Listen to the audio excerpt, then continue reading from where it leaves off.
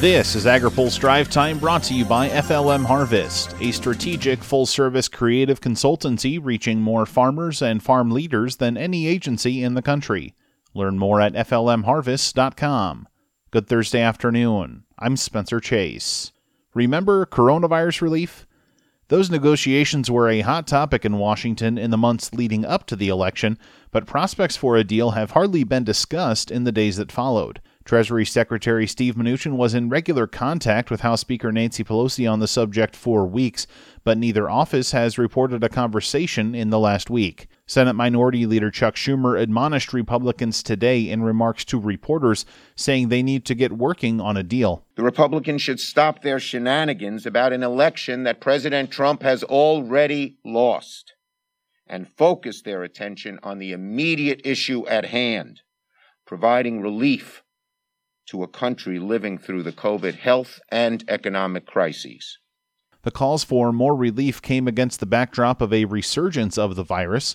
The country has reported more than 100,000 new cases of COVID-19 every day for the last week. In remarks on the Senate floor, Senate Majority Leader Mitch McConnell didn't address relief talks, but praised recent news of a possible vaccine and urged the country to take the virus seriously. The calls for more relief came against the backdrop of a resurgence of the virus. The country has reported more than 100,000 new cases of COVID-19 every day for the last week. In remarks on the Senate floor, Senate Majority Leader Mitch McConnell didn't address relief talks, but praised recent news of a possible vaccine and urged the country to take the virus seriously. It's urgent that all Americans continue the smart steps that have gotten us this far: wearing masks, social distancing, adapting our plans and our routines. This virus is not going to magically leave us alone if we decide we're fed up with taking precautions. Agriculture interests are hoping a new relief package will include targeted relief for processors, specifically biofuels producers. Speaking of biofuels, a major deadline for the nation's biofuel mandate is fast approaching, with little action from the Environmental Protection Agency. AgriPulse's Ben Nuelle has more. The Environmental Protection Agency is likely going to miss its target to finalize volume obligations in the renewable fuels standard, and a prominent farm state senator says get with it or get out. Senator Chuck Grassley of Iowa says EPA Administrator Andrew Wheeler should give biofuel producers and farmers certainty with the 2021 obligations. The EPA should propose a blending level at or above 15 billion gallons. The president has settled this matter.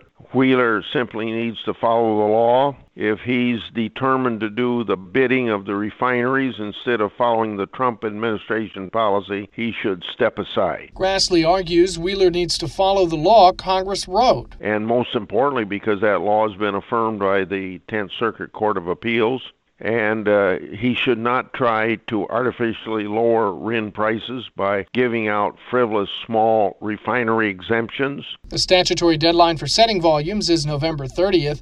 The agency has yet to release the proposed volumes.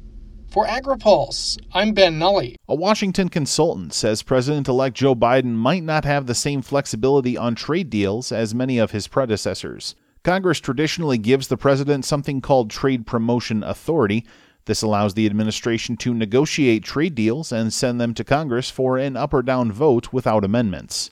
Anya Manuel is a partner with Rice, Hadley, Gates, and Manuel and was responsible for South Asia policy in the State Department during the Bush administration. She says Congress might not give the Biden administration TPA.